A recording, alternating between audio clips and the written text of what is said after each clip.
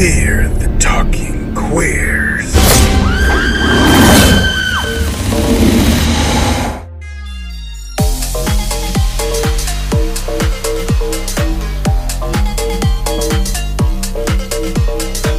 Now that we're all here, the party can begin. Good evening, bitch.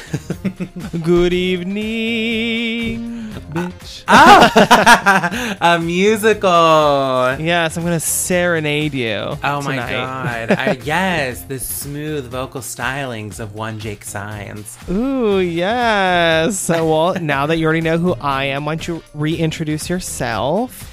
I'm Gwen Stefani. No. No, I'm Frankie. Yeah, there we go. There we go. And we are Fear the Talking Queers. Welcome to the show. It's showtime. Oh my god, I'm so excited for today's episode. So just like we did last week, we're going to spin a wheel to find out what our intro topic is. This is our treat wheel. We're doing our trick or treat. That's our theme for October. Clever, right? So let's spin the treat wheel and see what we'll be talking about in today's intro. Yeah, spin it, bitch.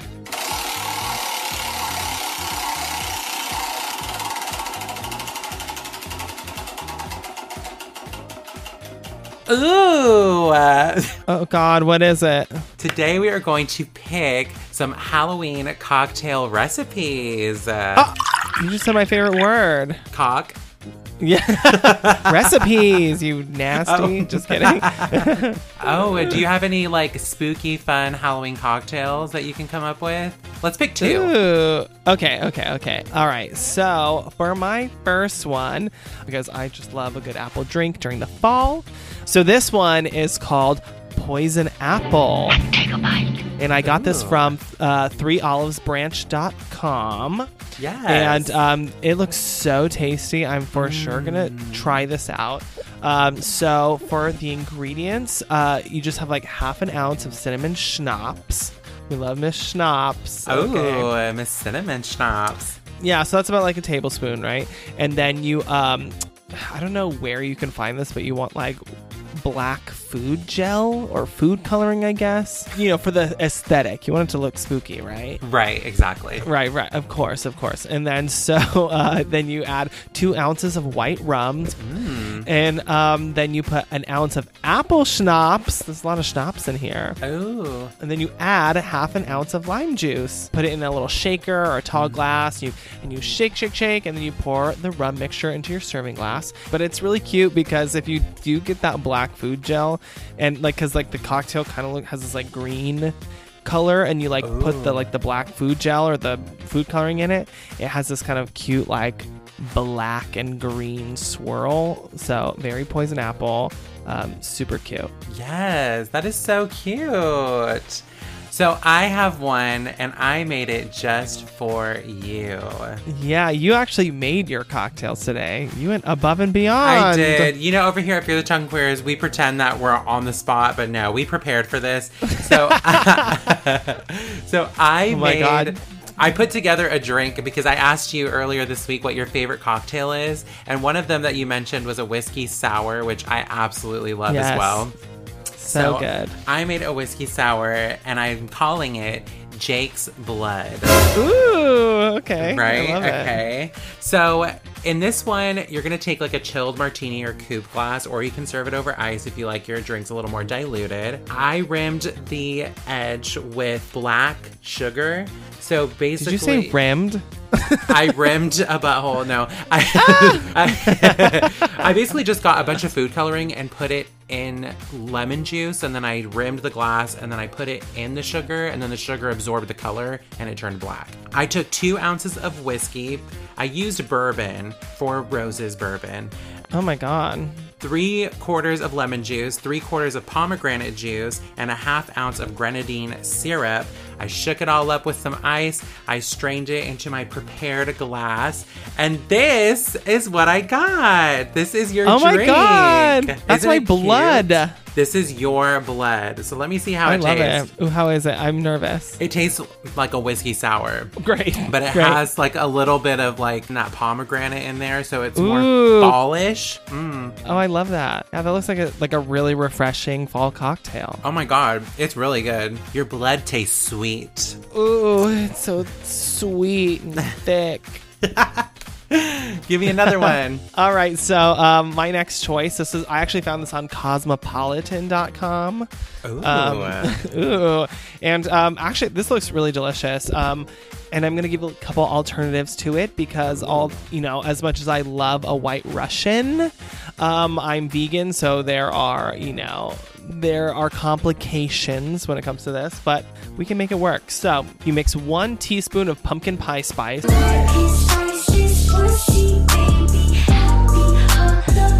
It's like a spice you can buy literally at the store. I have it in my cupboard right now. You get a tablespoon. Jesus Christ, what is wrong with me? A tablecloth. You get a tablecloth full of sugar. So you get 1 teaspoon of sugar, and then you get 3 tablespoons of finely crushed graham crackers on a shallow plate.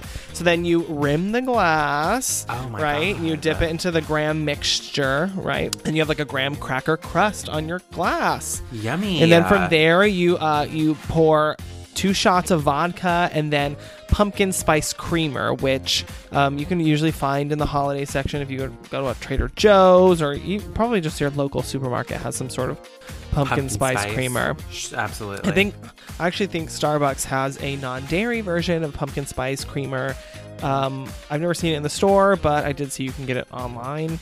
So There you go. Or at a Whole Foods, I'm sure, somewhere.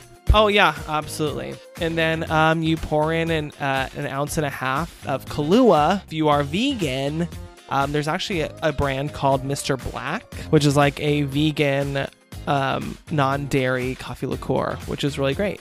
And then you put it into a shaker filled with ice. You shake it until it's all combined and cold, and then you pour the cocktail into a glass, and you top it with some whipped cream, and you pour a little bit more pumpkin spice on top.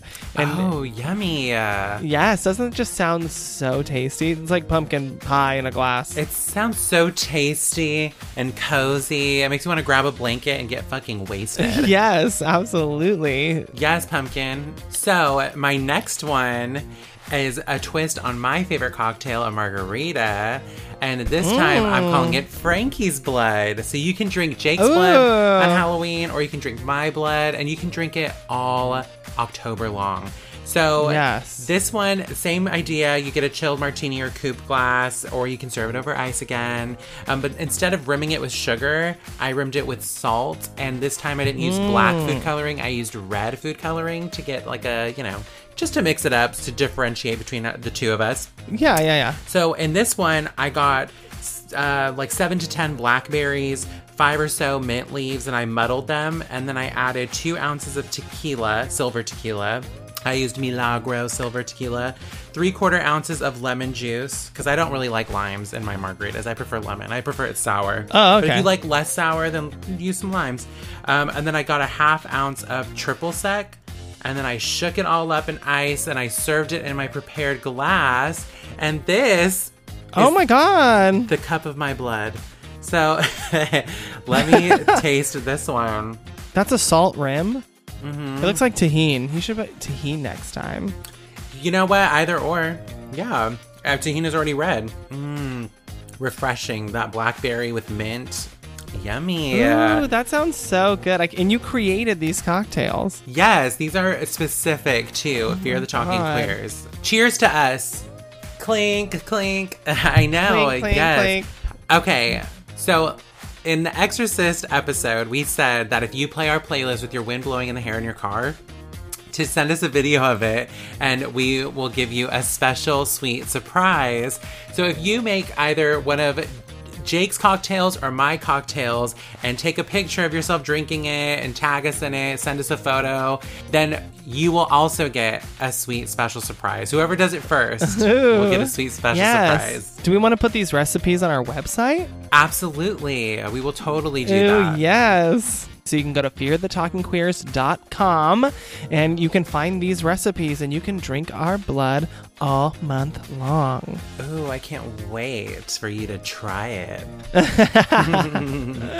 All right. Well, now that we are nice and liquored up, let's get into our movie this week. Oh my God. I bet you are so excited to do the time warp again because we are doing The Rocky Horror Picture Show. Yes. So excited. My gosh. I am like bursting out of my skin right now. I'm just so excited to do this movie.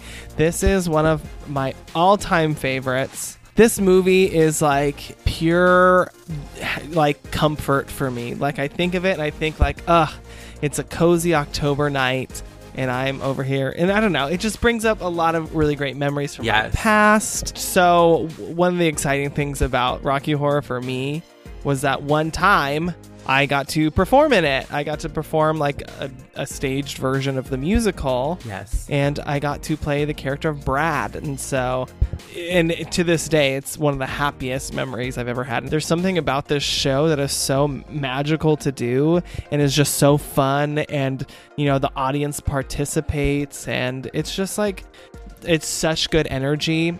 Yes. That I'll never forget it. So this movie and this show have a super special place in my heart. So I'm very excited to get into it today. Yes. The material of this show has been a safe haven for generations of queer people, of people that just are, you know, the outcasts, the weirdos.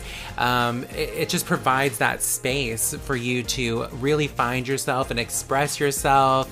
And I think that's why the whole, like, cult classic, like when you hear that word, that term, cult classic, this is for sure the number one movie. The first one you think of. Absolutely.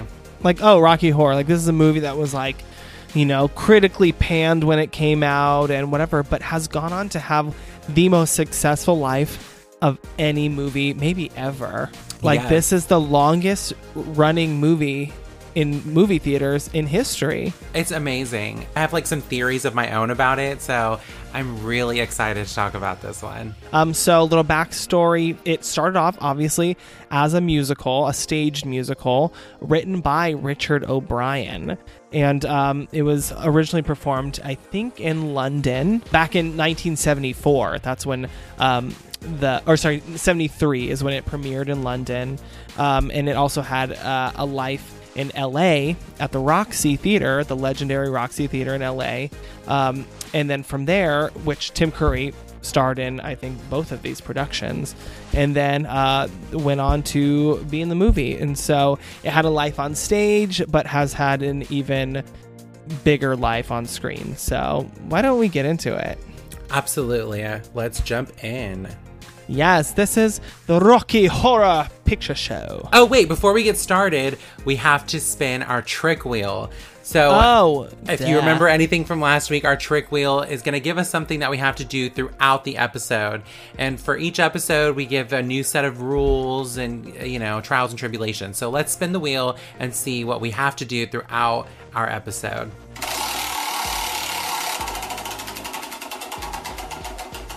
Oh my, okay, this is perfect. So we're going to do a sing-along. So every time we mention one of the songs in the movie, Jake is... Just me? There's no way. I can help. Okay, fine. I'll help out when needed. Okay, good. Yeah. We are going to sing a little snippet of, of each song when we mention it. So, oh my God, of course. I mean, this is what it's about, right? Community. Absolutely. So. Exactly. The power of this music is so strong, and we're going to bring it to you right to your car, headphones, whatever you're listening on. Yeah. So get ready. Yeah. For the vocal stylings of Fear the Talking Queers. Oh my God, I'm so excited. All right, so here is the Rocky Horror Picture Show. So, come up to the lab and see what's on the slab. I see you shiver with anticipation. The Rocky Horror Picture Show, released in 1975, directed by Jim Sharman, music and screenplay written by Richard O'Brien, based on his musical The Rocky Horror Show. Our movie begins with the iconic pair of red lips singing Science Fiction Double Feature, sung by Richard O'Brien, lip-synced by Patricia Quinn. An homage to classic sci-fi films, which also serves as foreshadowing for the story ahead. Brad Majors, played by Barry Bostwick, and Janet Weiss, played by Susan Sarandon, are two normal, ordinary, healthy kids from the small town of Denton, Ohio, who fell in love during college. They're attending their friend's wedding, in which Brad is the best man and Janet is the maid of honor. As soon as the other guests leave, Brad asks Janet to marry him in the song "Damn It, Janet," and she accepts. Joyous, the couple decide to go tell their college professor, Dr. Scott, the good news. We then cut to the criminologist, played by Charles Gray, who explains that we're about to embark on a strange journey following the misadventures of Brad and Janet. He mentions that despite the storm clouds gathering, the two decided to go for a long drive in the country anyway, even though their spare tire was badly in need of air. He claims that Brad and Janet will have a night to remember for a very long time. Ooh, okay, so we came across two songs. So before we go any further, we need a little snippet of Science Fiction Double Feature and Damn It, Janet. Science Fiction. Ooh, wow. Double Feature. Boom, boom, boom. All right, we did it. You got it. Yeah, perfect. You got it. Okay, now give us a little bit of Damn It, Janet. I have one thing to say, and that's damn it, Janet, I love you. The river was deep, but I swam it. Swam it. Oh. No, Janet.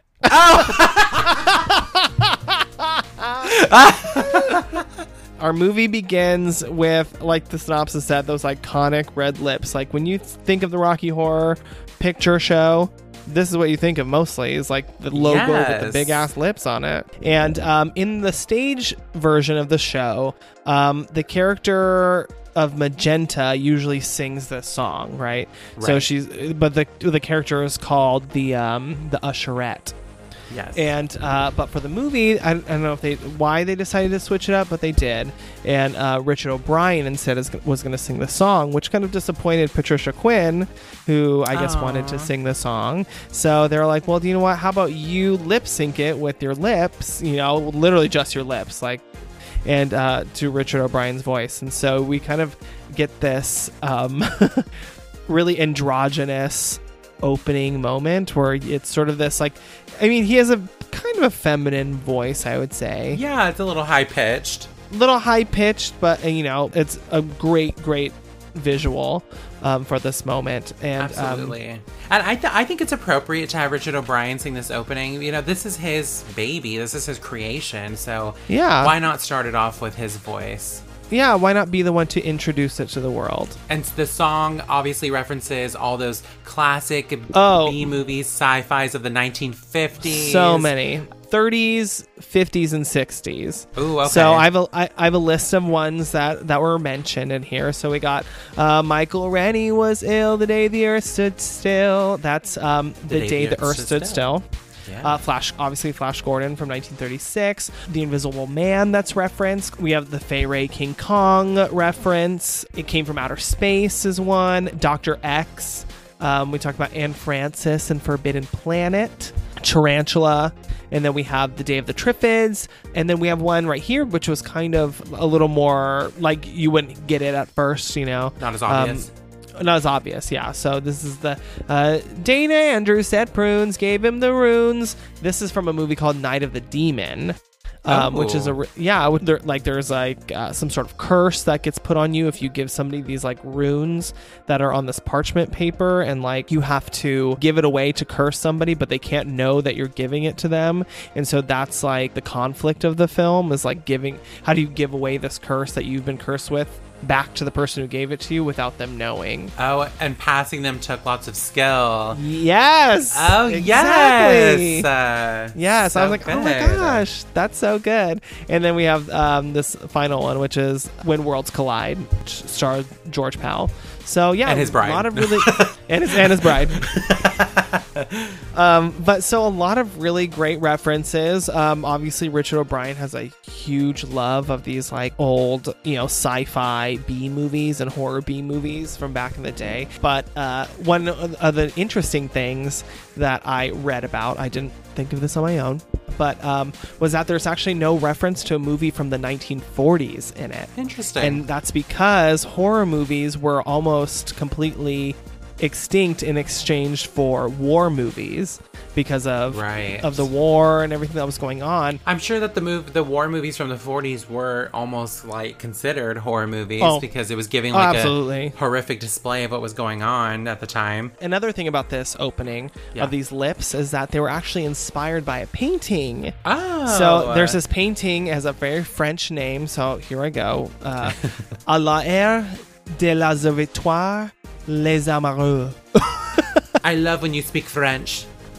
But basically, it's like this it's from 1968 by an artist named Man Ray, and it's just like this picture of these really beautiful giant lips in the sky, and I guess they were inspired by this painting. Oh my god, that's crazy, because The Exorcist also used a painting as a reference for their poster, and that shot is true. Of the priest coming out of the taxi and approaching the McNeil house.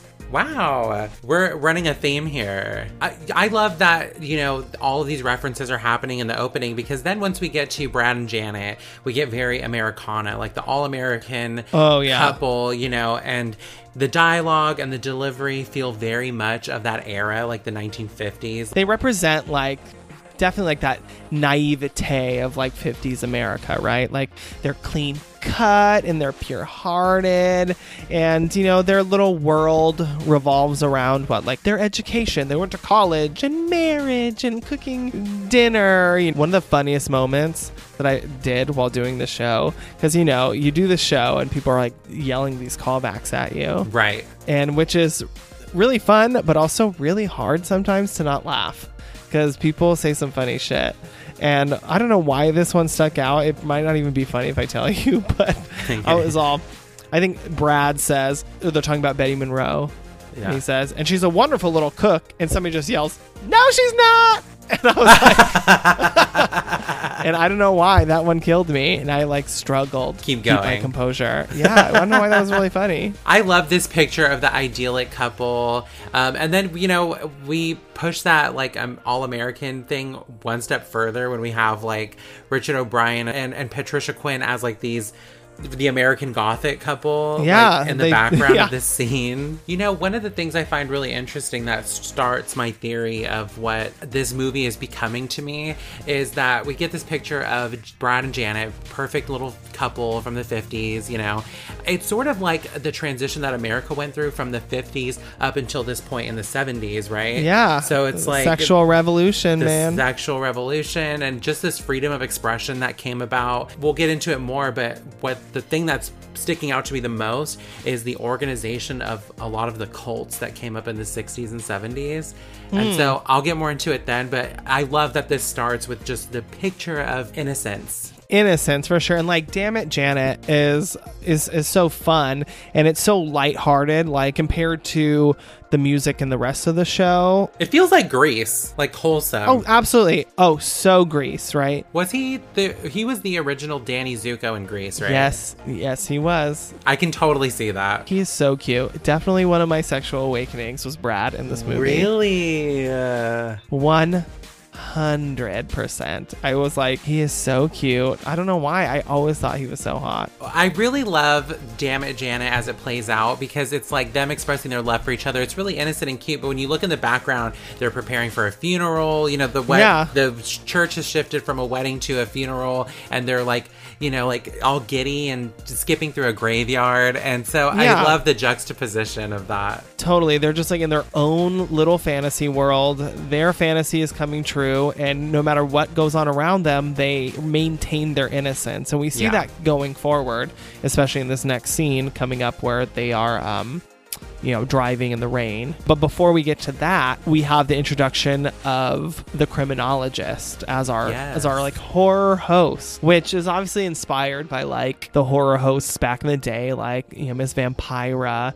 And I was also thinking, I was like, who else? I was like, oh, like Rod Sterling from The Twilight Zone. But I kind of like this idea of having somebody explain this like bizarre little story as if it's a case that needs to be studied, almost like it's almost like this like Area 51-esque type secret. Yeah, I love the introduction of the criminologist because when you watch the movie at first, it's nonsensical. Like you're almost like, oh, absolutely. What the hell did I just watch? What is going on? Upon repeat viewings, and once you really get into it, become a part of it, and really dive in, you get the message. But as far as like a first-time viewer or one-time viewer, the criminologist is definitely helpful in the storytelling. For sure, yeah. He definitely drives the force along. And in the stage show, he's I don't want to say much more prevalent, but he's like the master of ceremonies. So he has a lot of like interaction with the audience, especially with the callbacks and everything.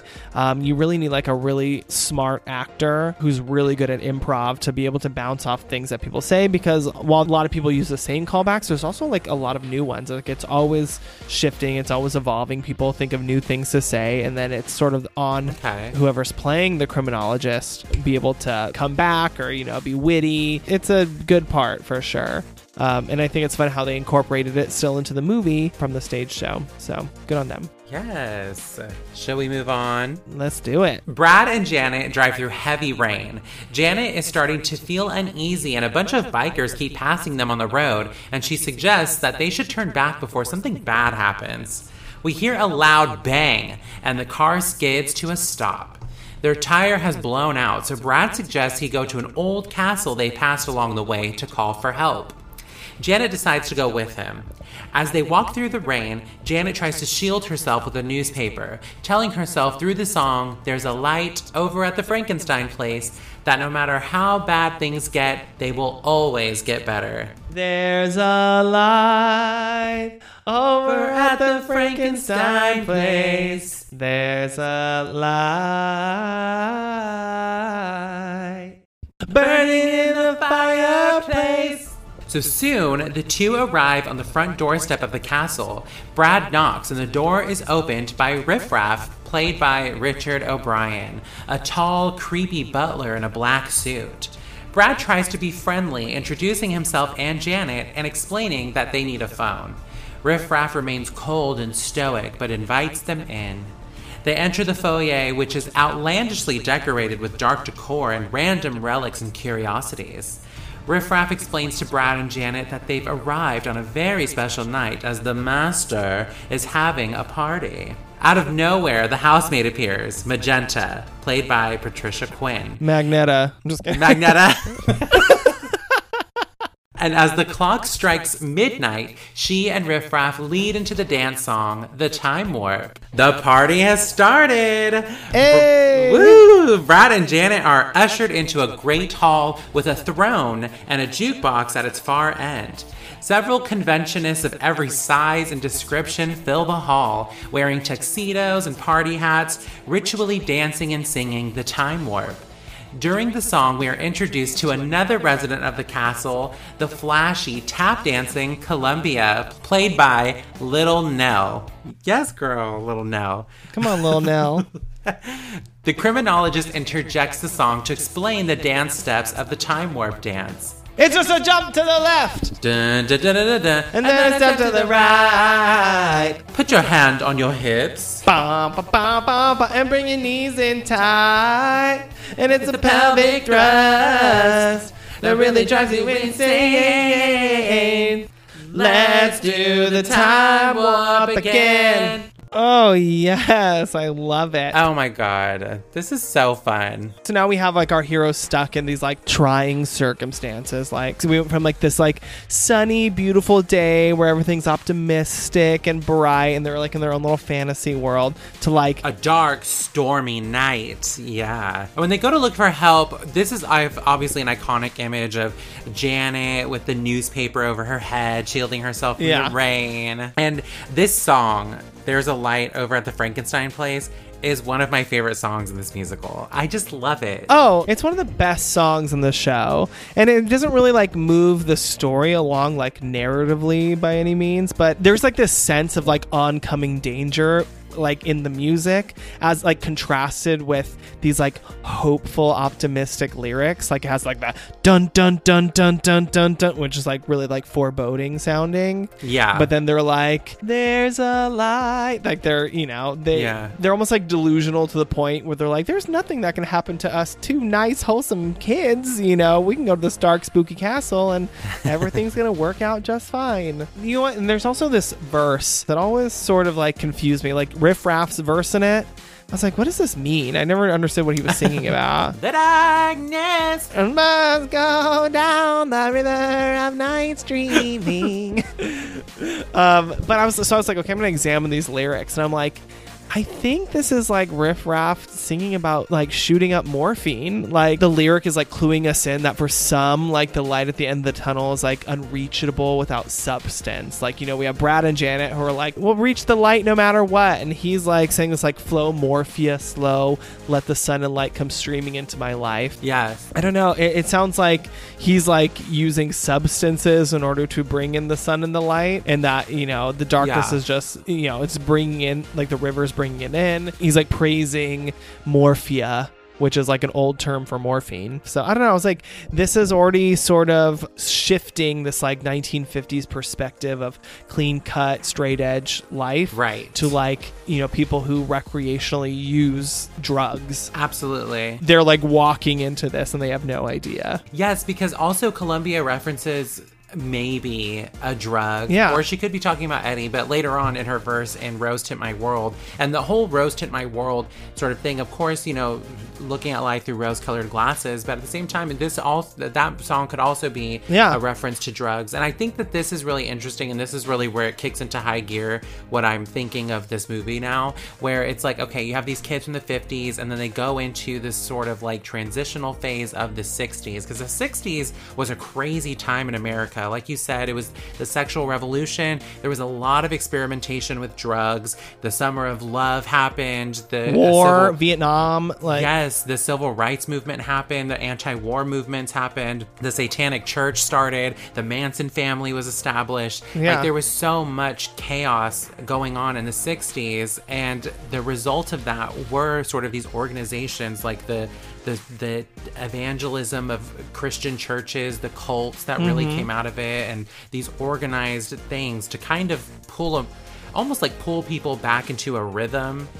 from this chaos that ensued in the 60s. It seems like this is like an allegory for what was going on at the time with all of these cults, whether they be religious or whether they be this sort of transcendent sort of like Manson family sort of thing. So obviously later on we find out that they're aliens, but this cultish thing, and it starts with coming to the castle doorsteps and meeting Riff Raff and Magenta and jumping into the time warp.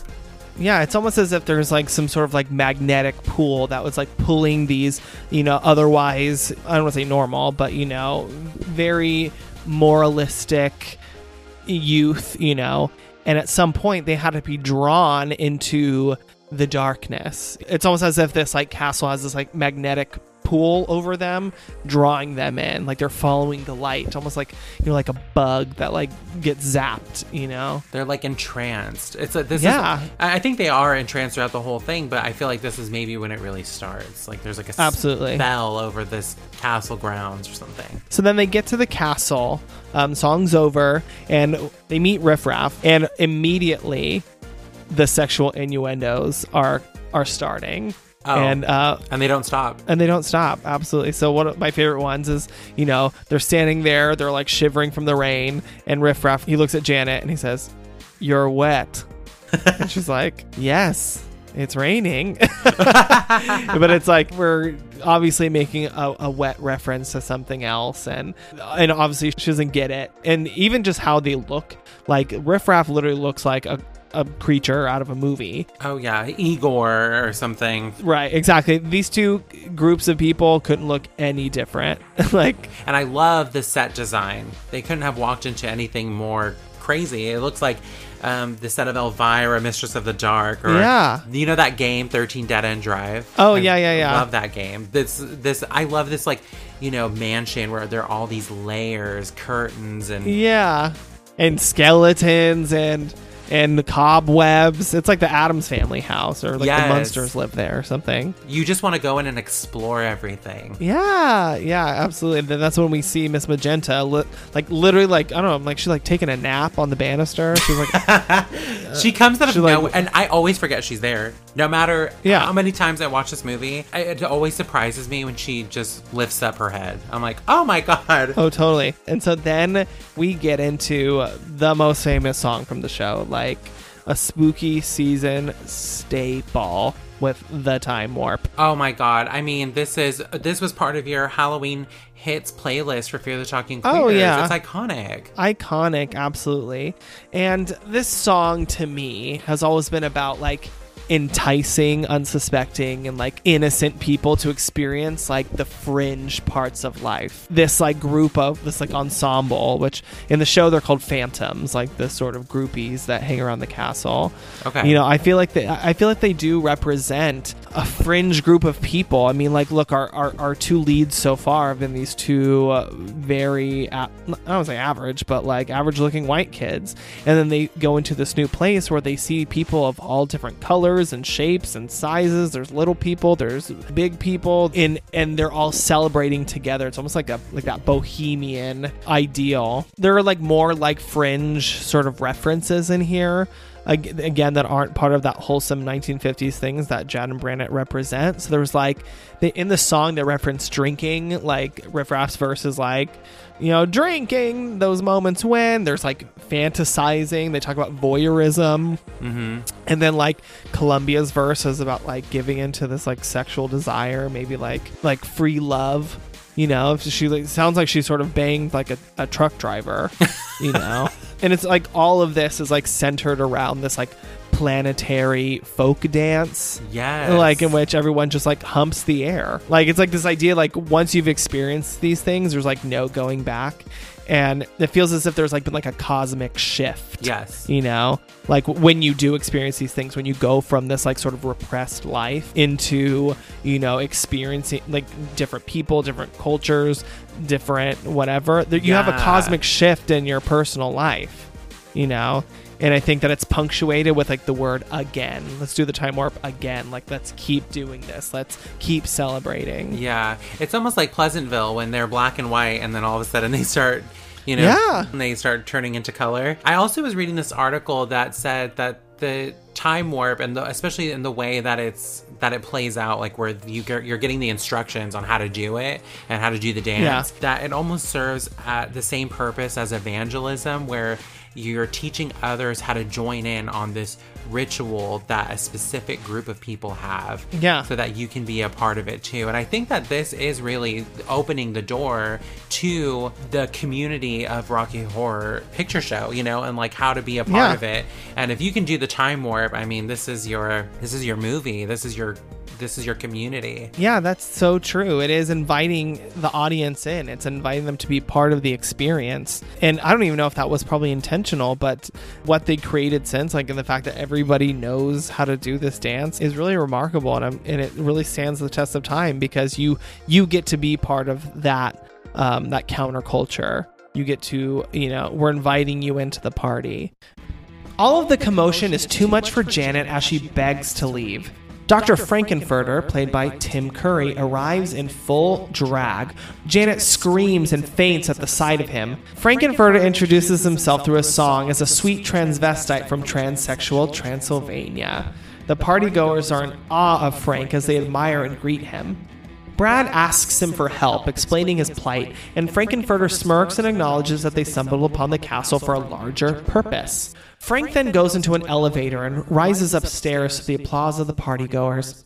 Riff Raff and Magenta strip Brad and Janet down to their underwear. They are then taken to Frank's laboratory. Brad and Janet are led out to the center of an observing room where they are put on display by Dr. Frankenfurter, now wearing a lab coat and long surgical gloves. The partygoers watch the event from the above balcony. Frankenfurter then walks over to a large box covered by a tarp and throws off the covering to reveal a tank. He shouts for Magenta and Riff Raff to set the controls and start the machinery as the room darkens. Frank himself laughs maniacally as he turns knobs, dials, and wheels to allow a rainbow fluid to pour into the tank, and a humanoid form appears slowly, skeleton first, much to Janet and Brad's terror. Carefully, Frank-N-Furter leads out the humanoid figure wrapped entirely in bandages and cuts him away to reveal a full-grown man with blonde hair, tan skin, and a muscular figure wearing only a skimpy golden bikini over his crotch. Frank christens him with the name Rocky, played by Peter Hinwood. Rocky is accidentally let loose. Frank chases him through the lab, lusting after him and crying his name as Rocky sings the Sword of Damocles. Eventually, Frank catches Rocky and scolds him for misbehaving, but he forgives him and lays out his plan for Rocky in the song I Can Make You a Man. Suddenly, the deep freeze machine malfunctions and opens. Columbia squeals, "Eddie!" A burly, heavyset biker named Eddie, played by Meatloaf, rides out on a motorcycle dressed in black leather, singing about his former glory in Whatever Happened to Saturday Night / Hot Patootie. The partygoers enjoy Eddie's rock and roll show, but Frank becomes wrathful that Eddie has become the center of attention. Frank takes out a pickaxe, chasing Eddie back into the deep freezer where Frank slaughters Eddie. Frank tries to pick things up by talking about how beautiful his Rocky creation is in a reprise of I Can Make You a Man. Frank leads his new creation to a bedchamber in a wedding-style procession. Yes. And that is the end of Act 1 in the show. It's so quick. Okay. Yeah, quick movie, quick show, right to the point. So this is where we're introduced to Frank-N-Furter through a song called Sweet Transvestite, which we have to get a sample. Here we go. I'm just a sweet transvestite. Sweet transvestite. From transsexual Transylvania. Yes. So, okay, this is where I was like, okay, this is totally an allegory for cults. Because the 60s and 70s had a huge influx of cults. From the Manson family to Satanic Church, the People's Temple, Children of God, Heaven's Gate. So, like, the rise of these things. Okay, so I read this article called Cults in America by, it's on the Tennessee State University website. Ooh, okay. And basically what you need to form a cult, essentially, is first a charismatic leader, such as Dr. Frank-N-Furter. Or Fear the Talking Queers. The Church of Fear the Talking Queers. Oh my god, the cult of Fear the Talking Queers. Yeah. And you need a transcendent belief system, which, I mean, look what's going on in this castle. Like, there's definitely a different set of beliefs in this castle. And then systems of influence and control. And as the film goes on, we definitely get these systems of influence and control where you literally can control the movements of the people inside of this castle. And then most importantly, you have to have an initiation into this cult by the leader. And in this one, it's done by sex, which we see later happening to Rocky, Brad, and Janet. Yeah, so we have all the makings here to create a successful cult. What a cute reading. I love that. That's such a good idea. Yeah, I mean, I don't know why, like, I guess my mind never went to, like, oh, this is a cult movie, but for sure. Like, I mean, obviously a cult movie, but, like, a movie about cults. Yeah. But it is definitely. He's like Cult this classic. charismatic cult leader that all these people follow, and they come to watch him do his zany experiments. So, yeah, definitely. I think you're on the right track for sure. Tim Curry is just amazing in everything he's in. What an iconic character. And this is his first movie ever. Amazing. This introduced us to, you know, this incredible actor who has given us nothing but iconic character after iconic character. Thank God for this opportunity, because honestly, he's probably made, for me, his most iconic in this. This and Home Alone 2. I'm just kidding. Yeah, exactly. I think that this is definitely his best performance. I mean, just the energy he brings, the feminine and the masculine and the sexual energy. Yeah. Oh, it's so sexy. It's so sexy, which is so, you know, like, unexpected. I would never call Tim Curry sexy, but he exudes so much sexuality in this movie.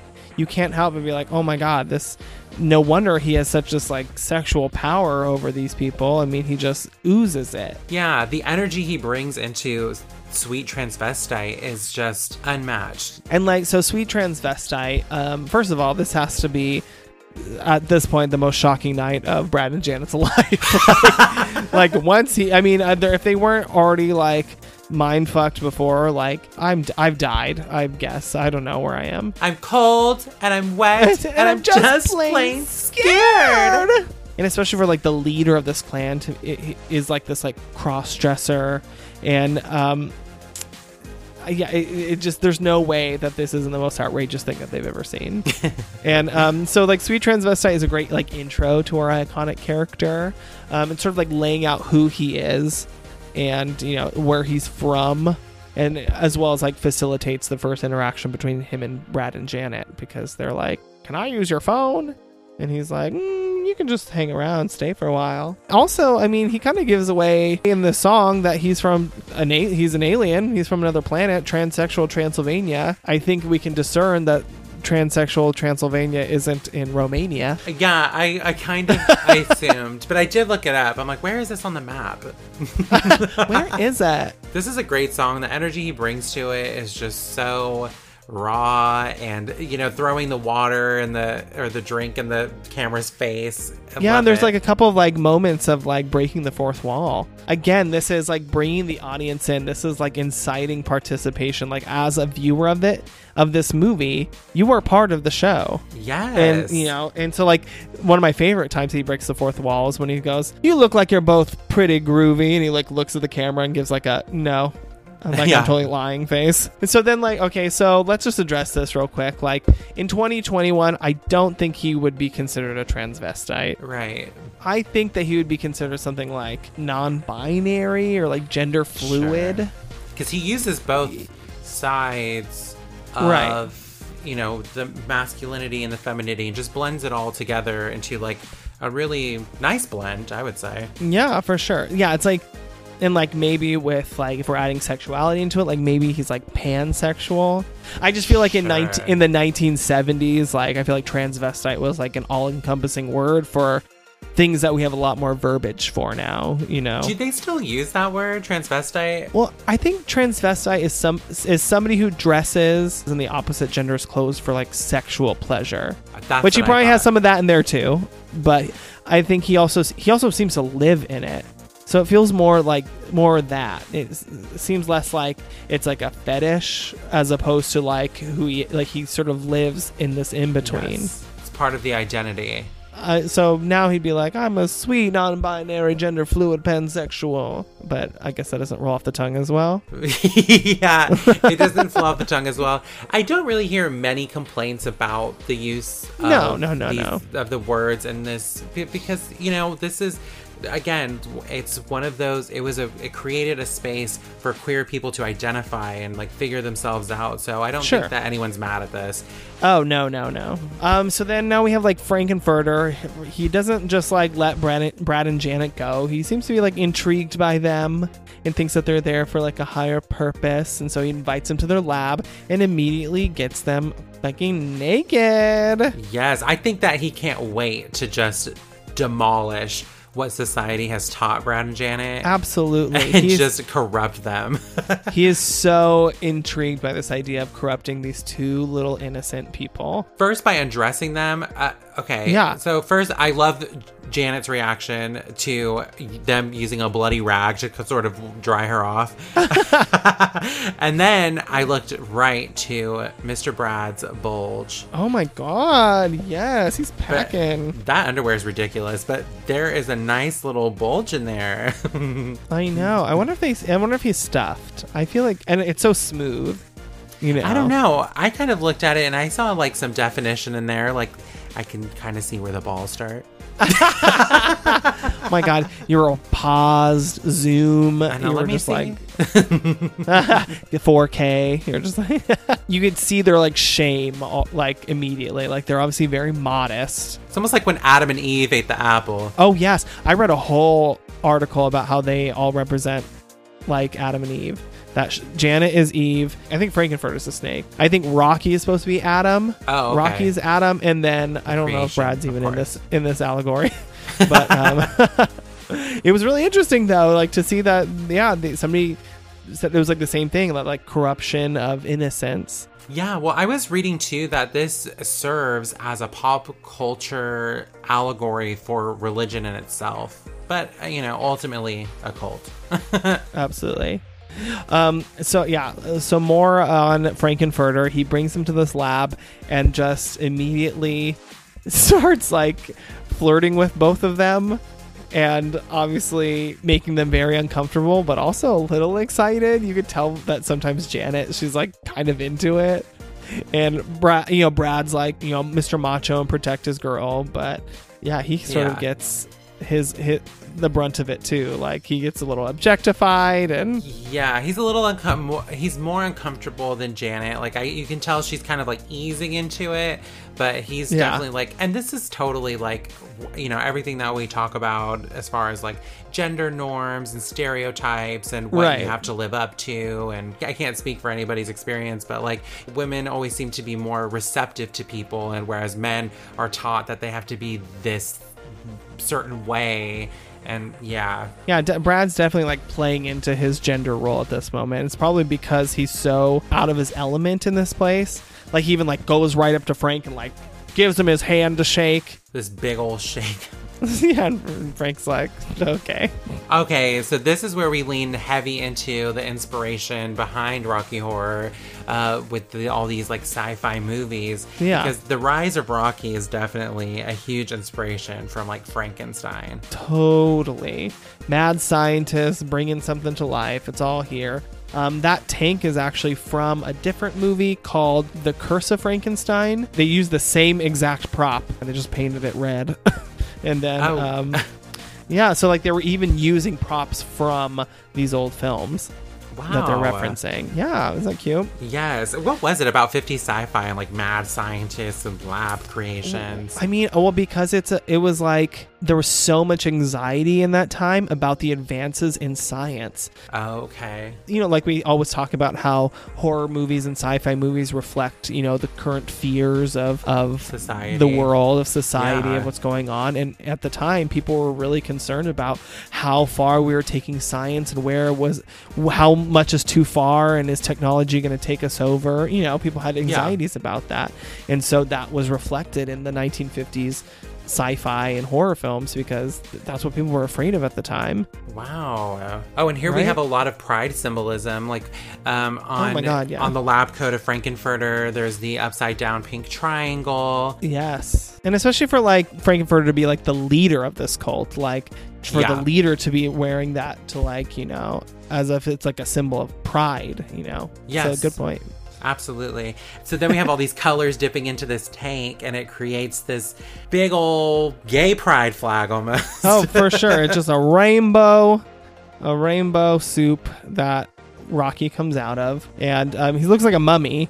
And he comes out and he's unwrapped. The song Sword of Damocles starts, and to me this is always like one of the weirdest songs in the show. Yeah, it is. But it's our introduction to Rocky, and the only way I sort of have ever seen it is like he's like obviously born with a lot of anxiety and just like kind of runs around very confused, and lyrically it follows suit as being like a standalone track within the storyline. Like a lot of these songs don't move the story forward. They almost seem as if they're like pop songs in the middle of this story. You know what I'm saying? This is a really weird song. I briefly had like a little question on our Instagram story that said, what is your favorite Rocky Horror Picture Show song? I deleted it rather quickly, so we only got we only got time for one response, literally. And it was from our friend Marvin Hidalgo on Instagram, who said, all the songs are bangers except this one. Oh, weird. Like, this is the one that could get cut out. Right. It's like the lyrics are a little more abstract and less specific to the circumstances that are happening. Like, he's like, it's pretty much saying he's like a young, horny boy who woke up that day. The sword of Damocles is hanging over my head. And, what is it? Woe is me. My life is a misery. And can't you see I'm at the start of a pretty big downer? It's just like, he's like a young boy. He's horny and he's waking up for the day and he's confused. I don't know. It's like okay. You said something earlier that kind of triggered me into thinking like, oh wow, like the way he's born with all this anxiety.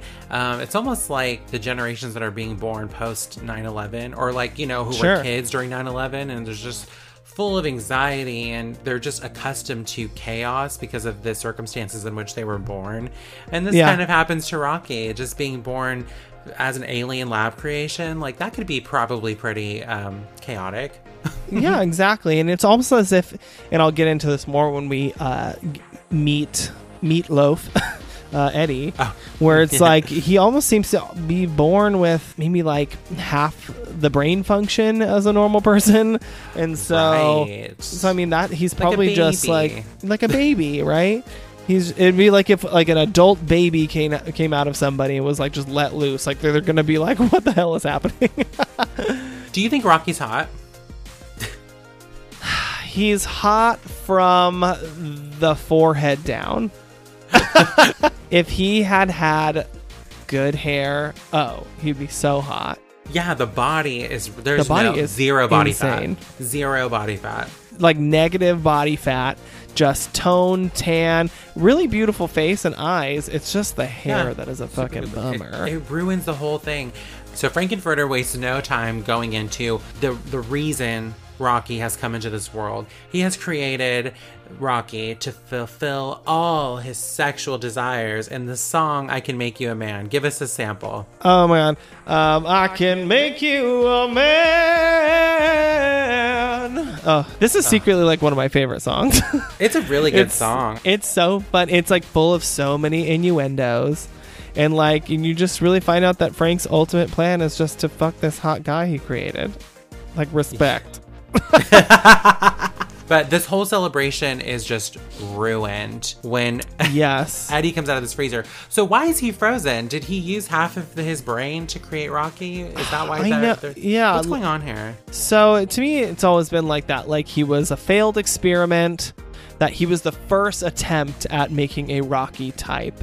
And it seems like, to me, it's always been like him and Eddie and Rocky are supposed to be like foils of each other, like two ends of the spectrum. In Frank's effort to like create a perfect lover, like seemed to me like Eddie was maybe the personality. He seems to be charming, and everybody loves him. He gets the party started because when he comes out in the song, everybody freaks out, everybody's dancing, everybody's having a good time. But he's not attractive. And so I think because of that, I think Frank-N-Furter put him in the freezer somehow, like cryogenically frozen. It looks like he has a cut on his head, so maybe because Frank-N-Furter does say something about, he goes, maybe I made a mistake by splitting the brain between the two of them. Right, exactly. But Rocky is a full lab creation, and Eddie was an actual like person with a life before this. He was like a delivery boy or something. I was gonna ask you that because I was like, you know what, I was gonna ask you that later, but now that you bring it up, we never get really like a backstory of Rocky. Like, I think Rocky might have also been abducted, right? It would make sense. We just nobody ever comes looking for him, obviously, like Dr. Scott does. Okay, I didn't know that. I thought Rocky was just a creation, but I thought that maybe Eddie and Columbia were more like abducted and brainwashed. There's a lot of symbolism with Columbia too that we'll get into, but it does seem like maybe he tried with Columbia and he tried with Eddie, but then he was like, you know what? I'm just going to take a little bit of each of them and I'm going to create the perfect specimen. Ooh, maybe that's it.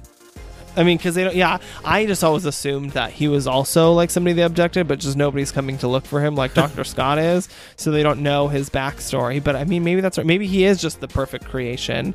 That probably makes more sense than him being abducted. I just assumed he was. I feel like Eddie and Columbia maybe undergone more like a MK Ultra type brainwashing than electroshock, or versus like Rocky being created maybe from like a sperm sample or something. Yeah. Oh, maybe. Yeah, that's probably true. Yeah.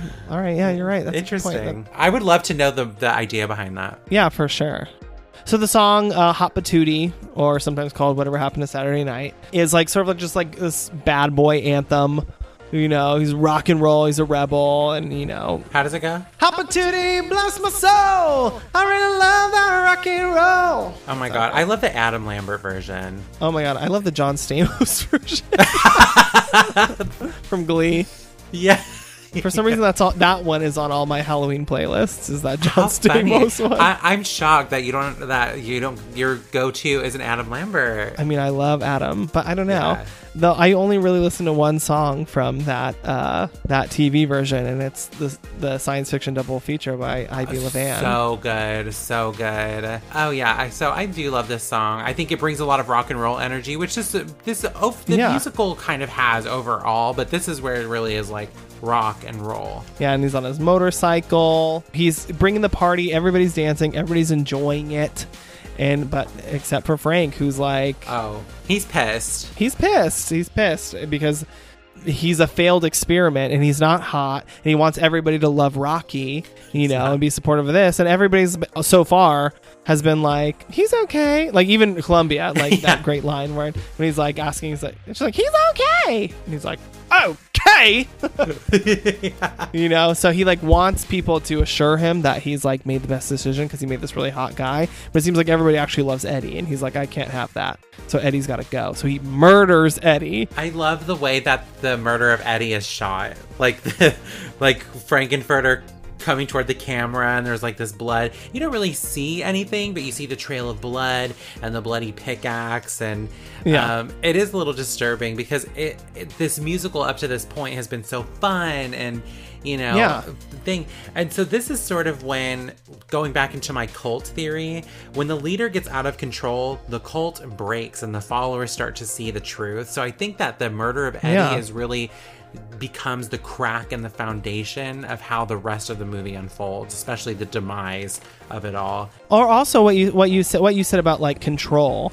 This seems like a like a control tactic too. Like if you don't live up to what I want, you're gonna fucking die, and I'm gonna kill you. And if you go against what I want, and what I want is for you all to support me and my new creation. Right. Not this motherfucker that was a failed, attempt at creating something. And look what I'll do. I can do that to you too. Like, this is where the sinister part of Frankenfurter really shows its face. Where it's all been kind of kitschy and fun and sexy. And now it's like, oh, wait, no, this person is murderous. And scary. And it's kind of scary. And if we don't comply to what he wants, we could be next. And now that that's out of the way, now he can finally consecrate his his sort of marriage, I guess, to... I love this part when they go into this bed chamber of the lab. Oh my gosh. And it's like... Dan, dan, dan, dan, dan, dan. I love it. Oh my God. This is unraveling. Let's see what happens next. Okay. Cut to the criminologist, who mentions that Brad and Janet are in trouble now as they are being led away to separate rooms for the night. While separated, Frankenfurter comes into Janet's bedroom dressed as Brad and seduces her. She fights Frank's advances at first, but then lustfully gives in. Frank then goes into Brad's room, dressed as Janet. Brad puts up a little bit of a fight, but is eventually seduced into receiving oral sex. Ooh. Afterward, Janet feels frightened and used, so she goes to look for Brad. Meanwhile, Riff Raff scares Rocky, who escapes from the bedchamber and is running loose on the castle grounds. While wandering, lost and afraid, Janet encounters Rocky hiding in his tank at the lab. Seeing that he's injured, she tears her petticoat to bandage his wounds, pausing as she realizes she's aroused. The criminologist comes on and mentions the complexity of human emotions and the dangers of lust. He fades away to Magenta and Columbia, who are secretly watching Rocky and Janet via a monitor in their room. Janet tries to seduce Rocky, explaining that she used to be a virgin, but now she finds she really likes sex and wants it now. In the song, Toucha, toucha, toucha, touch me, Rocky is more than happy to oblige. Yes, touch me. I wanna be dirty. Thrill me, chill me, fulfill me. Do the Columbia Creature of the Night. Creature of the Night. I love it. That's the best part. Okay, are you turned on by these silhouettes? Oh, this is the sequence of all sequences in this movie. It is. It is so brilliant. Honestly, like I said, this was a sexual awakening for me. Like Brad in this movie, and this, probably this scene specifically. Oh my God, this one got me. It's sexy, and you can't even see anything. But just the idea of Brad getting a blowjob from, Frankenfurter. Oh, absolutely. my And when God. I did it, I got full on like ass fucked on. It wasn't just a blowjob. Like I was literally like, there's my mom and my dad in the audience, and I'm like, well, it is what it is. Is it in the show? Is it also a backlit to a silhouette? Yeah, I mean, you can. Yeah, I mean, that's how we did it. We brought out a screen. Yeah, so I think we did do it in silhouette. My favorite part of this sequence is when the wigs come off. Oh, it's so good. Honestly, yeah, there's so many good things, like the lighting, like the differentiation of like Janet's room blue and and the Brad's pink. room. Yeah. But when the wigs come off, it's hilarious. And you have to think, like we talked about in The Exorcist, this is, the 70s. When you think about it, this was extremely raunchy for the 70s. Oh, for sure. And like super raunchy. Like by today's standards, this might be also like a little problematic, like what happens in here, because obviously he attempts to like have sex with her under like false pretenses. But, for me, this almost like plays out as like a collective fantasy that three of them are having. Like they really actually want it. They're just sort of playing modest. But does that make sense? Like, Yeah, those fantasies, like you're saying. Yeah. Those fantasies that are, yes. if it were to happen in real life, Sure. it's problematic. But in your fantasy, it can be very sexy. Sure, I was like role playing. Yeah. Yes, role playing. It's safe in role playing. Yeah, for sure. But yeah, definitely for the 70s, this was probably really raunchy, like, and especially because the fact that there's also a scene between Frank and Brad, I think makes it like pretty risque for the time. It's risque, and it's like a little like that idea of like breaking that toxic masculinity or breaking the cycle of what you were conditioned to be as a man, or or with the appendage of a penis, and just breaking that into being like, you know what? I am a human being with sexual desires. Yeah, absolutely. And like, I never felt like Brad was some sort of like closet case or something like that. No, it's just, I think he's just like giving himself over to absolute pleasure. I think he fights it at first because that's like what society has taught him to do. I'm a man who loves my woman and blah blah blah blah blah. And I think a lot of heterosexual men have had this experience. Oh, absolutely. Come on. And because I think like once he realizes that it feels good, he begins to let go. Yeah, I love when Janet's like, "Oh, stop! I mean, help!" Yeah, totally. And so it's just kind of hot. Like, it totally turned me on when I was like a teenager. I was like, I don't even know what I'm watching, but I don't know, it gives me tinglies.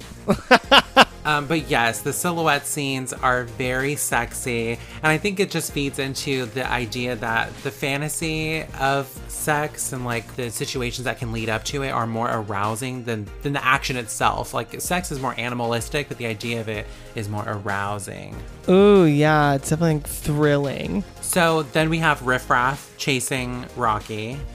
Oh yeah, I know, just going full asshole and just burning him with candles for what seems like no reason. It kind of feeds into the Frankenstein inspiration, like Afraid of for Fire sure. and all that. But Right. But then that's the clear reference. Why are they doing this? And I'm like thinking maybe this is where Riff Raff and Magenta realize that Frankenfurter has gone too far in his creation with Rocky. Yeah, I mean, obviously they don't like Rocky. They obviously have some sort of, I think because what we find out later on is that he has like perverted whatever their mission is here on Earth. Yeah. I think they're obviously wary of this creature that he's created, and so they've decided they hate it and they're going to torture and torment it / him. And yeah, they just go up and start burning him. And also we sort of find out some really interesting things about Magenta and Riff Raff. They have this like hand gesture thing that they do with each other that is actually referred to by, I guess, canonically, it's referred to as elbow sex, was what they're doing. Yeah, and so what? yeah, and I thought it was an innocent greeting. no, they're fucking with their elbows. Their Their weenuses are touching. Oh. Yeah, I know, and they're like brother and sister. Like, ew. Yeah, I mean, I guess they kind of do seem incestuous, but Yeah, they are. I didn't realize that they were having sex. Yeah. Um, I mean, I don't know what it's like on, transsexual Transylvania. Like, maybe they do it differently there. Yeah, maybe.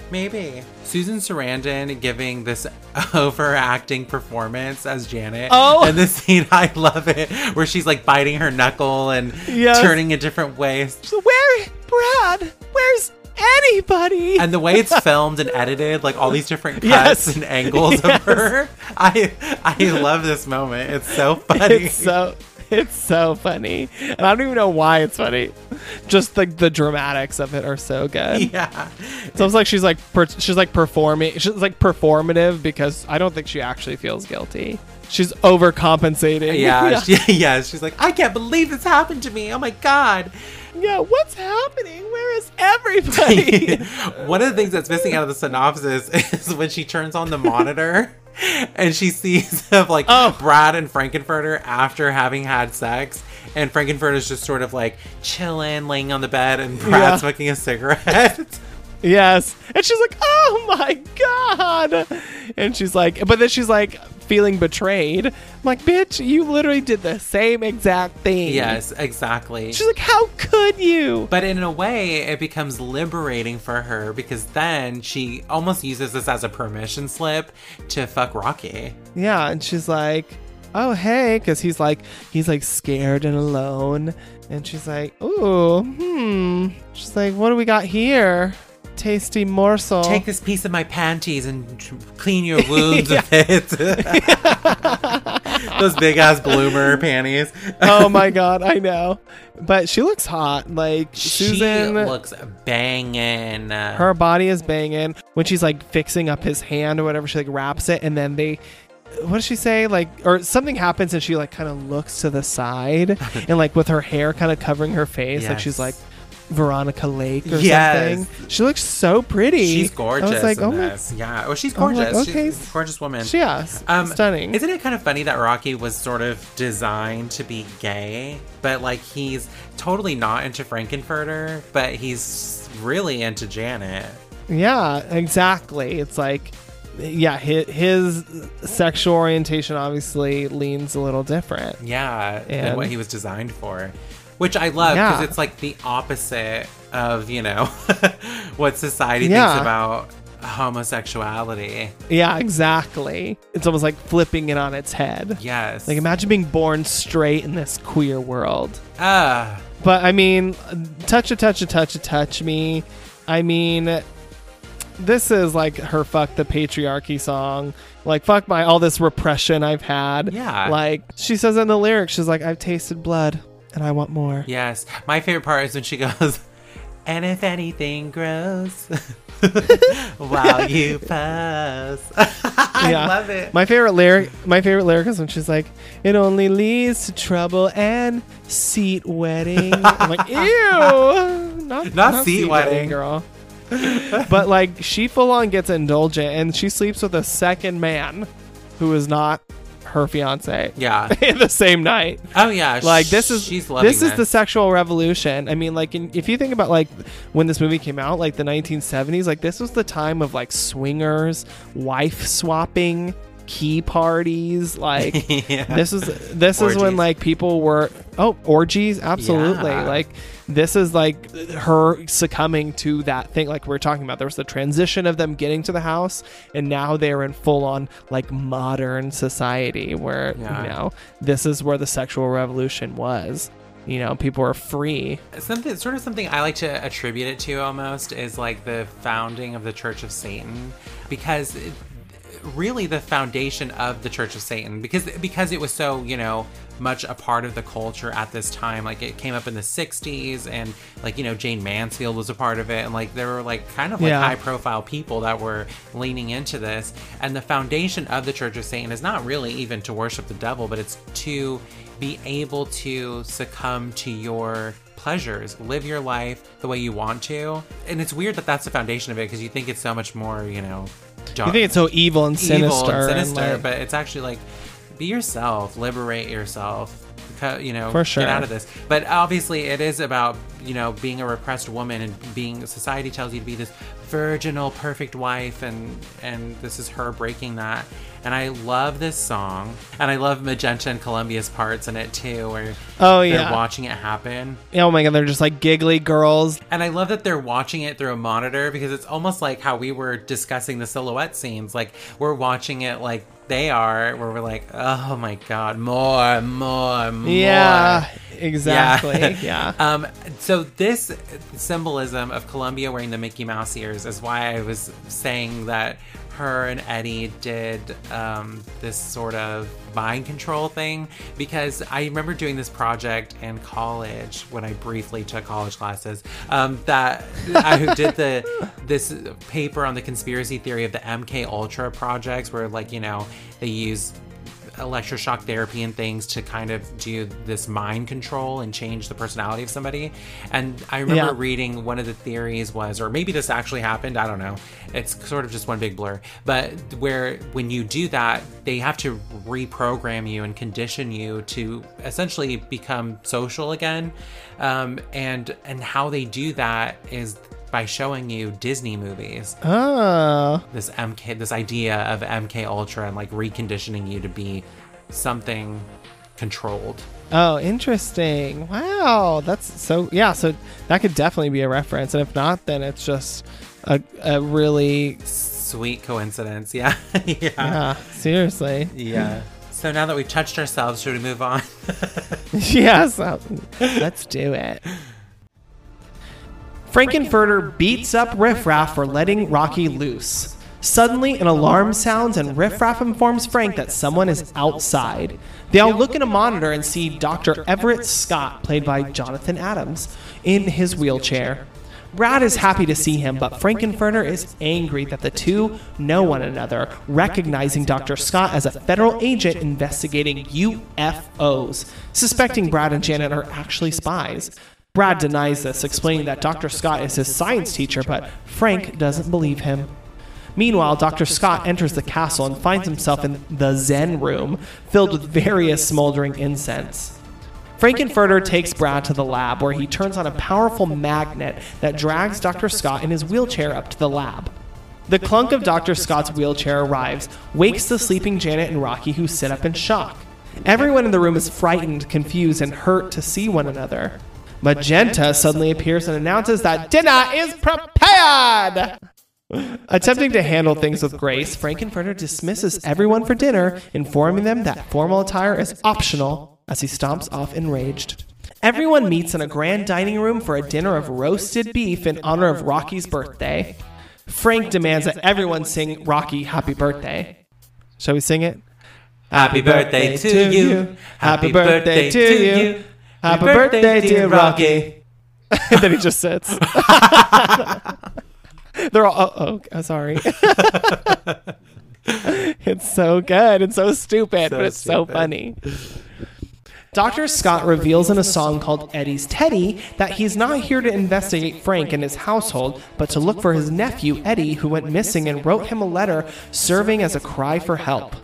In response to this, Frankenfurter pulls the tablecloth off to reveal Eddie's hacked up body in a glass case, and they were being served Eddie for dinner. Was it rump roast? This tastes like ass. Literally. Brad and Dr. Scott are paralyzed with terror, and Janet runs to Rocky's arms. Frank is outraged, slapping Janet.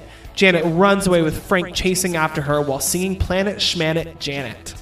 Janet, followed by Frank, Rocky, Brad, and Dr. Scott, end up in the lab again. Frank pulls a switch that makes everyone's feet stick to the floor, but this does not work on him, Riff Raff, or Magenta. He then flips another switch called Medusa, which turns them all to stone. Columbia comes in and tells Frank he's gone too far this time, as now people are really hurt. Frankenfurter simply responds by turning Columbia to stone too. He then tells Riff Raff and Magenta to prepare for the floor show. Oh my god. Okay, so this is where we get Dr. Scott. We've only heard him mentioned this far, so now we know that he actually exists. Yeah. And he does exist. Wheelchair bound. So sad. You know what? The character of Dr. Scott in the stage show is usually played by the same character that plays Eddie. So Oh, interesting. Okay. Yeah, that would have been interesting if Meatloaf played this, but I guess maybe it's just more appropriate to get a man of a certain age to play it. Yeah. And again, like we said, I love when his wheelchair gets magneted up to the lab. It's so funny. It is so funny. And that like Middle Eastern music that's playing because he's from this coming from the Zen room. Oh, when he's in the Zen room, which I'm like, okay, this is obviously like a reference to like drug culture of like the 70s, and there's incense and there's probably hippie dippy pot, grass, yeah, doobies in there. Yeah, but this is where we get more involved into the storyline of Frankenfurter's, upset that Dr. Scott has shown up because he is like a secret agent that investigates UFOs. Yeah, I know. How convenient. First of all, that all these characters, that he knew Brad and Janet, and that Brad and Janet happened to just be in this castle that he shows up at, where his nephew also was at one point, who is now dead. It's kind of funny. It's like they're all being pulled here by some sort of force, right? Yeah. But yeah, he's like studies UFOs, and that makes Frankenfurter really paranoid because obviously something else is going on. And then when he comes upstairs and wakes up Janet and Rocky, who are resting after a night filled of sex, which one of the things I forgot to mention is that when the camera is panning down the tank showing Janet and Rocky getting it on, the colors of the rainbow like flashing on Janet's face is so good. I forgot to mention that. So when they jump up, we get that really iconic moment where say it for us. Janet, Dr. Scott, Janet, Brad, Rocky. Janet, Dr. Scott, Janet, Brad, Rocky. They do it like 4 times, and it's funny every time to me. Oh, yes. It's funny every single time. It's so stupid, but it's so funny. I also have to mention real quick that this is my favorite Frankenfurter look. I'm obsessed with that leather jacket with the... Oh, it's amazing. With all the pins. All the pins and... accoutrement. A coochie who? Who's coochie? And someone's coochie on it. So we get to dinner. And okay, is this dinner scene inspired by the Texas Chainsaw Massacre? I don't know, because those came out obviously very close to each other. I'd be very surprised if either one was able to be influenced by one another. This literally looks like the dinner scene from the original Texas Chainsaw Massacre. Yeah, I mean, maybe, but the scene is not in the show. So if that's the case, okay, then if the movie came out after the Texas Chainsaw Massacre movie came out, then that would make sense. I think so, because Texas Chainsaw came out in 1974. And this movie came out in 75. 6? Is that what? 5? I mean, so maybe it's possible they could have on the fly said, oh my god, let's do a little Texas Chainsaw Massacre moment. I think so, they could have done that. It's even like them eating Eddie, like that all like plays into that like idea. So yeah. So this is where we find out Dr. Scott is Eddie's uncle in the song Eddie's Teddy. Yeah. How does that go? When Eddie said he didn't like his daddy, you knew he was a no good kid. But when he threatens your life with a switchblade knife, what a cry, makes you cry. And I did. Everybody loved him. Your impression of Columbia is spot on. Yeah, so this song, basically just a little more backstory on Eddie. You know, he's a troubled teen. He was into motorcycles and porn. And now he's missing. And, I think just like seeing all their reactions to Eddie is interesting because like we have a sort of a spectrum of it. We have like Columbia, who's like brokenhearted, and Frank, who's completely uninterested in Eddie, and then we have like Janet, who seems like really empathetic. Well, she was kind of giving Eddie eyes when she first saw him. Ooh, okay, so like maybe he kind of came up to her and she does this like up and down and then like a little like shy, like flirty look. she was into it. Yeah, She doesn't like a man with too many muscles. Yeah, she likes them meaty, from Brad's bulge to Eddie's stomach. Meaty. So then we have this moment where Frank pulls off the tablecloth and you see like Eddie's body in there, and apparently, according to legend, that was not planned, or at least they didn't tell the cast, and so the reaction is genuine. Like Susan Sarandon screaming and running because they didn't tell them that there was a dead body under there. Oh, I love but I'm like, that. that's hilarious because that shit looks so fake. I wouldn't have screamed and ran away. Well, I think even leading into this, when they're like, Eddie, that's a rather tender subject. Oh yeah. Does anyone want any more? And then Columbia's like realizes it and she's like, ah! Yeah, literally. Yeah, they've been eating Eddie the whole time. This glass table is Gross. fierce, though. What an amazing prop. Seriously, that is, yeah, I want one. Yeah, the aesthetic of this movie overall is just great. Like, it's like sort of like muted tones, but then we have these like pops of red throughout. I love it. Totally.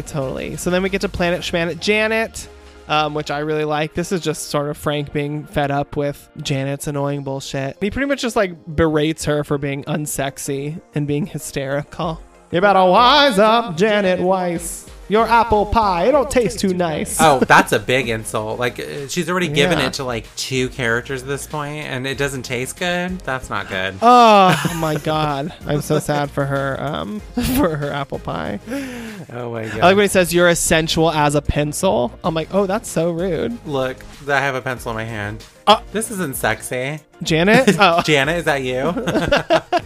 So then we also get the second half of the song now, which is actually called Planet Hot Dog, Oh, great. which that name is completely nonsensical, but I love it. I mean, who doesn't love hot dogs and mustard? And they sing about mustard. I actually love that these songs throughout, like, they're all one song, but because they transition into different, like, melodies and lyrics Yeah. and choruses, that they just become different songs. They have different titles, Yeah. but it's like all one track. Yeah, Planet Hot Dog, which is don't get hot and flustered. Use a bit of mustard.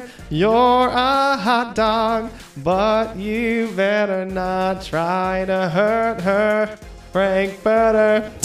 Obviously is nonsensical, but like this is Frank, who is like now gonna execute his master plan, which is to put on this floor show, and he like uses this machine, this transducer to magnetize them to the floor. In the show though, he uses like a gas that he sprays in their face, which I was reading was like maybe a reference to like LSD, Which would make sense. which makes more sense than turning them into statues. So I'm like, it makes sense that they're like less inhibited and more willing to participate in the floor show if they're like under the influence of some sort of heavy hallucinogenic or opiate or something. It also makes Rose Tint My World make a little more sense. They should have done that. Yeah, they should have done the gas. I don't know Yeah. why they did the statue, but the gas, I think it was better. Let's finish it off. Frank prepares the statues for the floor show by applying makeup to them and dressing them up in lingerie. One by one, Columbia, Rocky, Brad, and Janet are unfrozen, and they each sing about how they've changed since entering Frankenfurter's universe in the song Rose Tint My World. Columbia describes the innocent and fun beginnings of her escapades with Frank. She sings that it was when Frank started working on Rocky that morals were blurred and things grew out of hand. She sings about how the only thing that got her through it was her love of a certain dope. Rocky sings that he's only had 7 hours of life. I'm just 7 hours old. Truly beautiful to behold. So, he loves to orgasm, and he can't control his desires.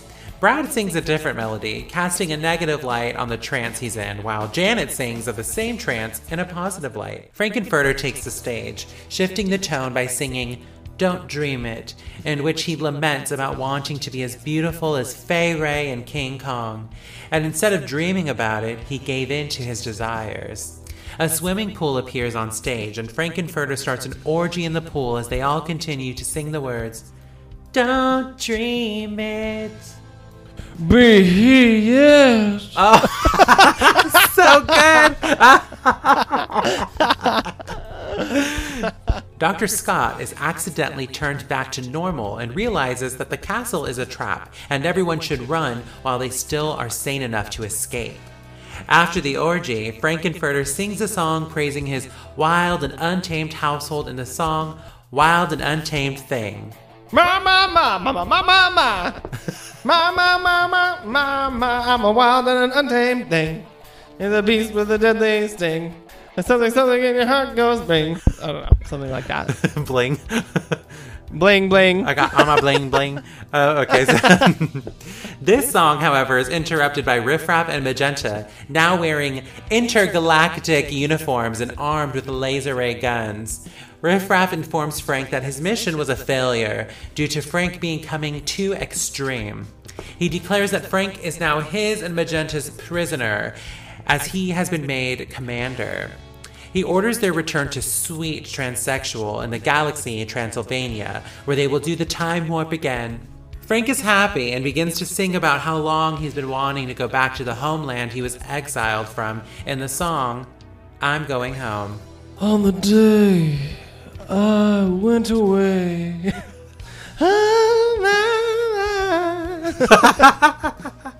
I love that song. It's anyway. so good. 'Cause I've seen blue skies through the tears in my eyes. And I realize I'm going home. Oh my God, I was enchanted by that. Thank you. Oh my God, that was so good. Your impressions are just always spot on. Thank you. Riff Raff explains that only he and Magenta are going home. Frank-N-Furter is to be killed. He points his laser gun at Frank, but Columbia screams in an attempt to save him. Riff Raff quickly kills Columbia by shooting her with lasers. Riff Raff then kills Frank as he tries to run away. Rocky, seeing his creator fall, grabs Frank and climbs the set in the background of the stage, crying in rage and pain. It takes several shots from the ray gun, but Rocky is killed and falls into the swimming pool. Riff Raff orders Brad, Janet, and Dr. Scott to leave while they still can. Brad and Janet, carrying Dr. Scott, escape just as the castle explodes and flies away into the night sky. Dr. Scott, Janet, and Brad watch as the castle flies away into space. If you're watching the UK version, the three of them sing one final song about the loss of innocence called Superheroes. I've done a lot. God knows I tried to find the truth. I even lied. Oh my God. But all I know is inside I'm dreaming. Or something like that. Oh my God. Beautiful. The criminologist comes back one last time saying, and crawling on the planet's face, some insects called the human race, lost in time and lost in space and meaning. Meaning! The end. The top of this scene is the floor show. I love the floor show. I love every moment of it. I love every song, Everything. every lyric, every line. Yeah, absolutely. This is like when they are like fully realized sexual creatures. The lyrics about how they're like they've abandoned their repression in exchange for sexual liberation. Yes, yes. I love the way Brad grabs his leg and he's like shaking. Oh, that literally was the next thing I would say. Brad's leg is like work. He's like, at first he's fighting it. He's like actively fighting, like giving it, like loving his body, and but then he's like, hold on, wait, I can look how high I can lift my leg. Ooh, it can go higher. It can go higher. Yeah, it's hot. It's hot. His nice legs, and he can dance, which I cannot say the same for Miss Rocky, because God, his dancing is atrocious. I also feel like he can't sing because I don't think that this is his voice. This isn't his voice. And Okay. wait a minute. You can hire anybody you want to perform. You hired this singer? This singer sucks too. I mean, he's like, okay, he's like, fine, but like, if you have the choice of anybody, pick somebody who can really sing. I guess it doesn't matter. It's Rocky, but Yeah, but I love Columbia opening the floor show. oh my gosh, yes. And she said, nipples out. I don't care. And the only thing that gives me hope. Yeah, I love her verse. I love it. And then I actually really love Janet's verse on this too. She's like, I feel released. Like she is just living for herself now. Yes. Just the way she yeah. moves and when she blows that kiss and winks at the end. Oh yeah, she's like, my confidence has increased. Yeah. Yes. And then we got Frankenfurter, big entrance, grand entrance, of course. Oh, it's so epic. It's like, it's so good. But like him like being like the master of the ceremonies, like it's almost like really beautiful. This part where he talks about, these like glamorous actresses like Faye Ray, whom he wants to like emulate as like a young queer person. That's like so relatable. It's like so relatable. Every lyric of Don't Dream It, Be It is just, it's empowering. It's, it almost like Frankenfurter becomes your leader in this. Yeah. As a queer person, you're like, oh my God. That was my experience.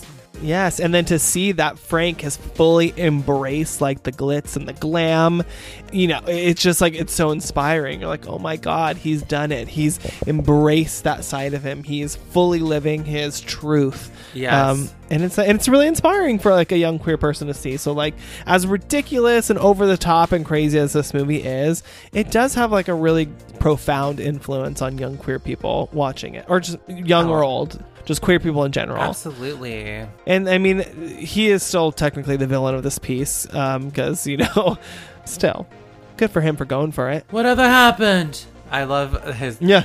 Whatever happened to Faye Ray? That delicate satin drape frame.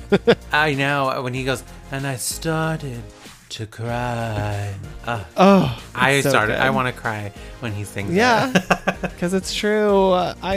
We all have that. We've all seen those beautiful, glamorous women, and for some reason we relate to them, or we're enchanted, entranced by those women. Yes, and really those kind of women, especially the over the top ones, glitz and glam, are really the godmothers of the queer community. Oh, for sure. Yeah. When Dr. Scott comes back to normal, okay, legs. Oh no, he said, I have legs too, Brad. Yeah. On the throne. Oh my God, yes.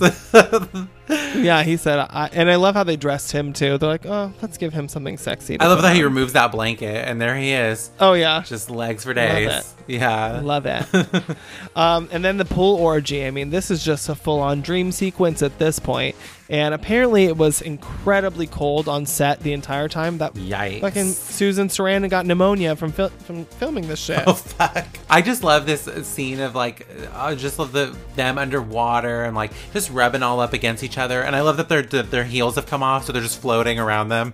Oh yeah, their makeup is all fucking horrendous and fucking running down their face, and they're just making out with each other. They don't care. They don't care about that stuff. It's about feeling, and they're in the moment. It's interrupted by Riff Raff and Magenta, who are intergalactic lingerie wearing aliens. They look like they just stepped off the set of Xenon Girl of the 21st Century. They literally look like they just stepped out of the oven as baked potatoes. And that laser ray gun, I do love that they fashioned it after that pitchfork that he had as the American Gothic character, and then they just like changed it, and now he has that as that. That's so awesome. I just love this whole turnaround. And Magnetta's Bride of Frankenstein hair. So good. Oh, I know. What a great reference. Like, if we're just gonna reference it, let's just be obvious. And I love it. And they look fierce. I think they look sexier than they do in their costumes they are more iconic for. I love these. You see even Riff Raff was like wearing like a strappy thong. You know what I'm saying? Yes. Yeah. And his hair, his scorpion ponytail. Oh yeah. Yes. Yes, it's so cute. But they're like, we're out of here. We gotta go. Frankenfurter, being the narcissist that he is, he's like, oh great. Finally, I get to go home. And he sings a full-on song. A beautiful one. Oh, so beautiful. Probably one of my... this is maybe my actual favorite song in this show. I don't know why. It's so beautiful. It is. Anytime I'm going home anywhere, I'm like, I'm going home. Like, I think about it all the time. In the car ride home. Yeah, literally. Yeah. From work. Just kidding. I don't have that anymore. I'm staying home. I got no job. Stupid. Oh my god. But yeah, this is his Broadway star moment. He's like, single spotlight. Yes. An audience appears. Oh, of course. I'm like, who are these people? I was like, are these like dead people that he's... who are these ghosts? But they're cheering him on. So this is where we learn that Transylvania is a galaxy and transsexual is a planet within this galaxy. What other planets do you think are in this galaxy? Yeah. Translucent. I don't know. I'm just kidding. Translucent. Dr. Frankenfurter, he wanted to be Fay Ray and King Kong so badly, and finally he gets to really be her, and Rocky is his King Kong. We have this great moment that's a callback to King Kong, where Rocky takes Frankenfurter and climbs that RKO radio tower in the background. Yes. And he's like, "Rah!" Yeah, and like, honestly, you come to find out that Rocky does love him. That, at the end of the day, he's his creator, he's his maker. He wouldn't even be here if it weren't for the work Frank put in and the love, if you can call it that he that was required for him to be created. And so I think that Rocky really did love Frank, and it is probably it's like your parent being killed, in front of you. Yeah. So then Brad, Janet, and Dr. Scott escape, and I love this shot of them watching the castle, which I guess was a spaceship, flying back to Transylvania. And I love Dr. Scott in his little pantyhose just staring up at as the smoke clears and we get a good look at him. Yes. Yeah, and they go back. I mean, again, we never really got a clear idea of what their mission was. Like, why were they there in the first place? But we did have a little bit of a switch, where, which I guess this is a really big trope of like 50s sci-fi films, was like the servant becoming the master. Okay. There was always like a creepy servant, and then at the end they sort of take over, and so I think it's a callback to that. And unfortunately, Frank is a threat to not only humankind but everybody, because he's such like a narcissist, and he's so willing to use other people to fulfill his own fantasies that there's too much disruption. He's too much of a liability for whatever their mission was supposed to be, and so he couldn't come along. Maybe they were just supposed to abduct people and experiment. I mean, I guess, or maybe they weren't supposed to do that at all. Maybe they're just supposed to observe. Maybe they're just supposed to observe humankind, and he was implementing him too much by killing humankind. Okay, maybe. Yeah, like their presence there wasn't observational anymore. It was it started becoming hands-on, and people started dying, and they're like, wait a minute, this is not what we came here for. We came here to dance and be sexy, and I don't know. And, you know. And do the time warp. Yeah. And do the time warp. And I really love this final conclusion, this ending where the criminologist says, the insects called the human race that are just lost in time, lost in space and meaning. Because once they go up into space, I mean, it's like you're just this little grain of sand and the galaxies and all that. Right. I like it because like the ultimate message of what seemingly is a nonsensical plot is actually that we're all just humans navigating and organizing ourselves because we're lost in time, space, and meaning, and we're trying to find ourselves and our purpose through love and sex and worship and experiences, and those experiences change us and they become a part of us and they shape us, and then we continue to live our normal lives but with a new sense of being, which is what these characters go through. Totally. So I love that. Yeah, because how are Brad and Janet ever going to be able to go back to who they were? Like, they've seen too much now, they've done too much now, and as they're almost like representing, like we said before, society. Yeah, it's like once society was introduced to these ideals that we could be so much more than the box we put ourselves in, how can we ever go back? And so we have to live in these experiences, we have to embrace them, and the sooner that we embrace them instead of fighting them, the happier we'll be. It definitely still sort of leaves you with that sci-fi trope of some sort of bigger question, some existential meaning, which I'm glad that they did, because it really feels like it concludes like a tried and true sci-fi film. So what are your final thoughts on Rocky Horror? Oh my god, this is just one of my favorite movies ever. I mean, whenever this movie's on, it's like an event for me. Like, I wait so long for October to come so I can really get into my Rocky Horror-ness. I listen to the music all October long.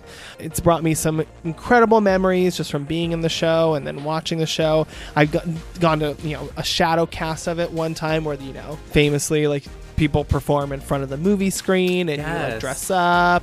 I've been to one of those and it was so much fun, and it's just such an experience that I just treasure. I can watch this movie a million times or perform this a million times and I don't think I'll ever get sick of it.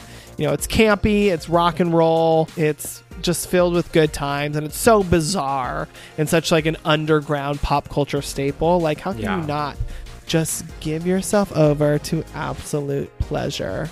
Absolutely. Because that's what this is. It's the absolute pleasure of it all for me. So 10 out of 5. Oh my god, the highest score you've given yet. Highest ever. I think that this movie is completely bananas.